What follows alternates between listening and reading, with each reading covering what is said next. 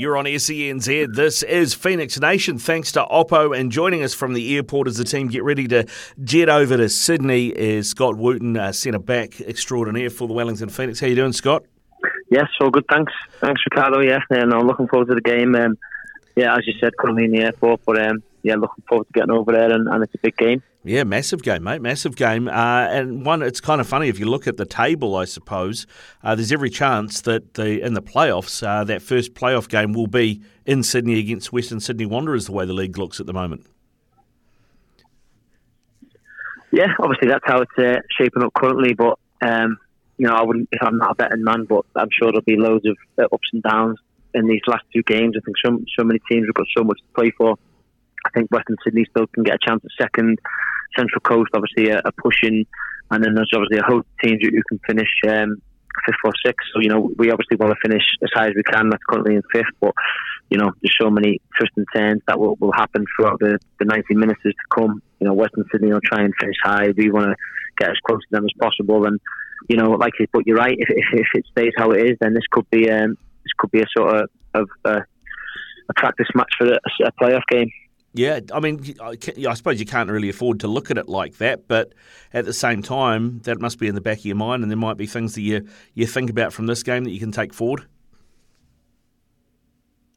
No, like you just said, we can't afford for 1 second to look at it or even think of it like that. We've got to go ahead and get the job done and try and win the game, which we'll be going to do. I think maybe if fast forward 2 games and that is the case, potentially, then you will look back on this game because it is so recent. The game earlier on in the season will have less relevance because the team's changed. They've had new signings. We've it's too far to go. It's too far away to go to sort of relate to. But this game will be being round 25. It'll be fresh in our memories, and teams aren't going to change that much. So yeah, if we do get to that stage, I'm sure we'll look at this. But it's not been in our thinking whatsoever because it's too crucial to think ahead. Are you surprised that Marcelo is available for this game, mate? I mean, given what he got banned for, I thought he'd get longer than 2 weeks.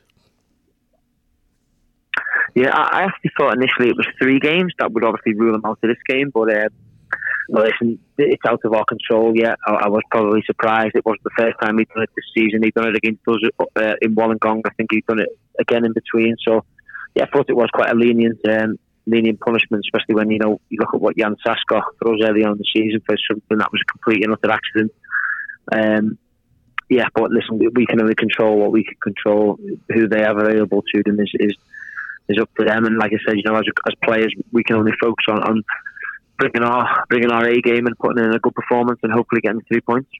Who's the biggest pest in the Wellington Phoenix squad, mate? Who are you telling to when you wander out there, you go, just get under his skin, he'll lose his head? In our squad? Yeah, who's the biggest pest? Who would you put on Marcelo to wind him up to get him to lose his head? We know he's got it in him. I think hopefully Zavada can hopefully cause us some problems from a physical point of view. David Ball obviously will play up front. Costa Barbarouses will got pace that he won't like. Bally will pick clever positions up that he won't like. But I think I remember in the previous game, Payne was marking him from set pieces and. He was getting right under the skin. He obviously wanted to be physical and aggressive, and he ended up lashing out, I think, at Payne, which caused a bit of a ruffle at the end of the game. So listen, we're going to go into the game to try and win fair and square, of course, play our football and see where it takes us. But he has got a bit of a reputation as someone who's got a bit of ill discipline. So we'll see what happens. Yeah, all right, mate. Well, I'd imagine Payne. You wouldn't want a room with Payne, would you? He'd get under your skin pretty quickly. I actually have room with him a couple of times last season. He's a good lad, but yeah, that's funny. Yeah, mate. What about from your point of view? Look at this team, loaded with attacking talent.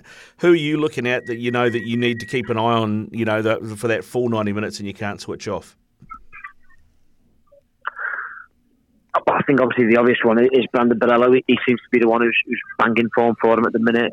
Even scoring for Australia, he's scoring goals every week for them. But I don't think the way they play, they don't appear to have a direct number 9 who you'll be up against constantly for 90 minutes. They seem to float about and roam around and try and cause you problems in that way. But listen, he's the obvious name. For them this season, he's the one in form. He's the one who they look to as the talisman. So he's the foot on the forefront of your mind that you're going to need to keep quiet and get tight to in order to stop them scoring. Yeah, I mean, and that is the key. Managed to stop staunch the bleeding a little bit, if you like, that 2-2 draw against the Raw last weekend after 3 losses on the bounce. But that did, from a fan point of view, watching it, I almost felt like a bit of a loss because we had so many chances. We, could have scored 4 or 5 and didn't quite put them to the sword when it was 2-1. Yeah, it does feel exactly like a loss, like you just said. When you. Listen, they had a couple of chances, probably one good chance in each half, but the goals that they've scored, again, one is a penalty, which is, a sloppy mistake from us, something that we didn't need to do. And then, obviously, we get ourselves back in the game. We scored a really good goal. We dominated in the second half. I thought we played really well. And like you said, we could have scored 4 or 5, maybe even 6. We had that many good chances on a different day.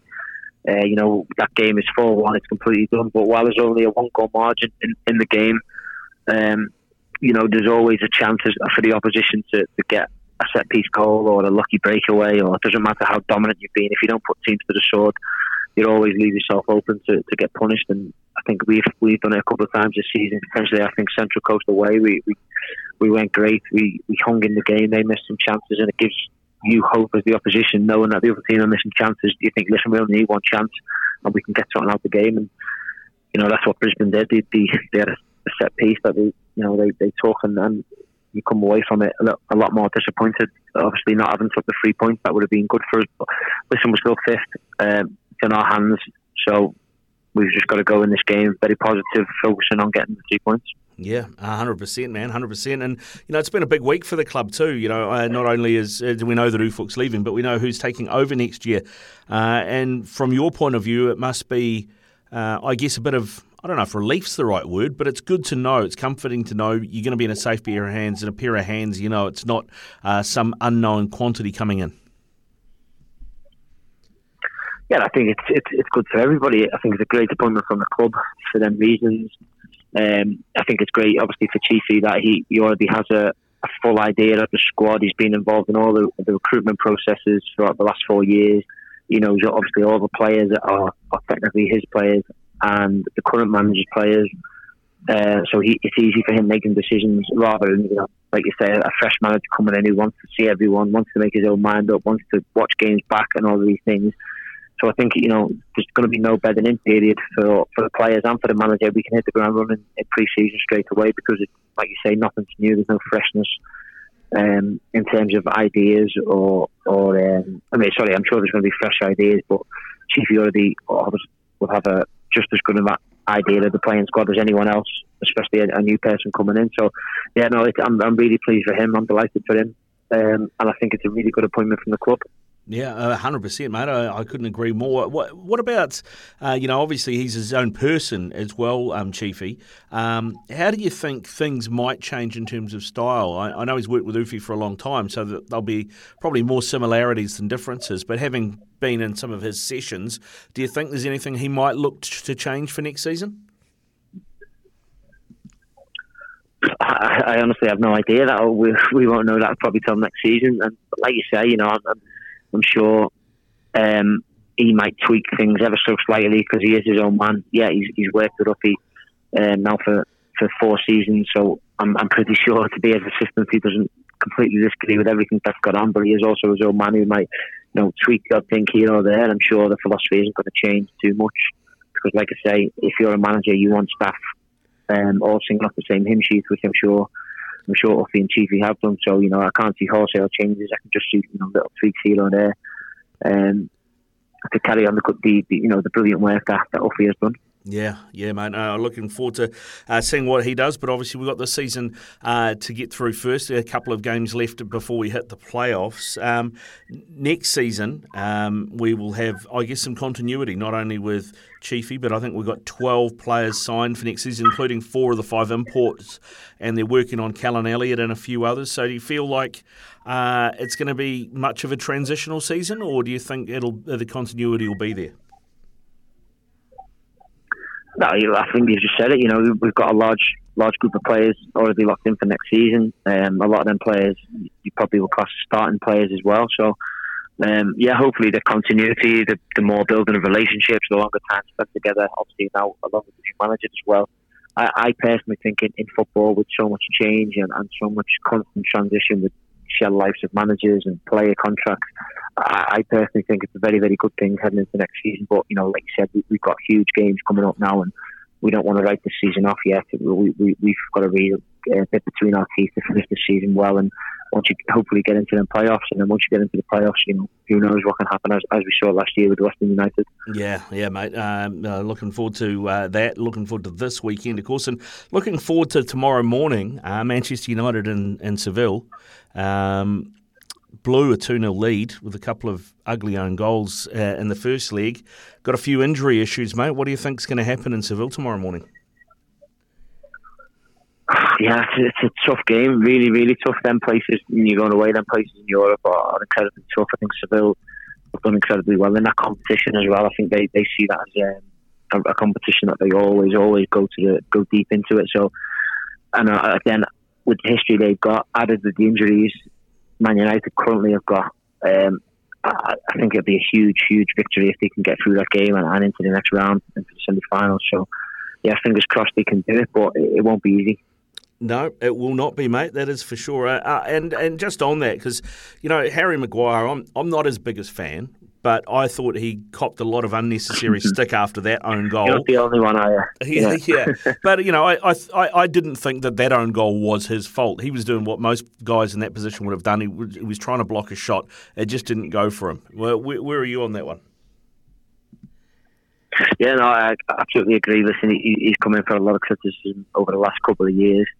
And there is a part of me that does feel a little bit sorry for him, because I'm with you, Ricardo. I don't think he's at the calibre of a Man United player, but ultimately that's not really his fault. He didn't sign himself. He didn't pay £80 million for himself. So with that comes such a big added pressure. And he's coming to the club. People are looking at the likes of Vidic, Ferdinand, Bruce, Pallister, Yapstam, all these brilliant centre backs that Man United have always had, and then you pay the same money, or just even more money than that you pay for Maguire and you did for Van Dijk, and you look at what he's achieved over the similar time period, and there's all these constant comparisons, and he's judged so highly, and I just don't think he's capable of anywhere near them levels. So, like I say, part of me does feel a bit sorry for him, because I feel if he played for, I don't know, maybe a slightly lesser club like a Tottenham, or obviously he was already at Leicester, I think people would be talking about what a really, really good player is, but I think it just also highlights how difficult it is to play and be successful at a club like Man United.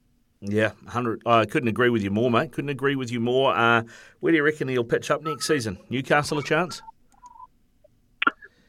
Well, they were the other club I was sort of looking for. A really, really good team. Because he is a really good player. But again, these top, the Man City's, Man United, Liverpool's, Arsenal's, these top teams, it's so difficult to play for them. Every single mistake is scrutinised, is shown worldwide in front of millions and millions of people. And also the style of play. Man United, he's asked to stand on the halfway line 1v1 with players who everyone knows are quicker than him. It's not a comfortable position to be in as a centre back. Whereas when he was at Leicester, and he's on the edge of his box and he's defending crosses, and when he plays for England, they also play in a similar way, and they're very deep and it's the more compact. He looks a different player. So, yeah, like I say, I think if he was to go to Newcastle or somewhere else, I think it wouldn't surprise you if in a year's time everyone's going, oh, actually, Maguire's a really good player, but it's just different. It is different. There's no denying that. Yeah, 100%, mate. All right. Hey, listen, thanks very much for your time, Scott. We'll let you go. Best of luck at Western Sydney this weekend, no problem, mate. Ricardo. No worries. Fingers crossed you bring back the 3 points. Thank you very much. Cheers.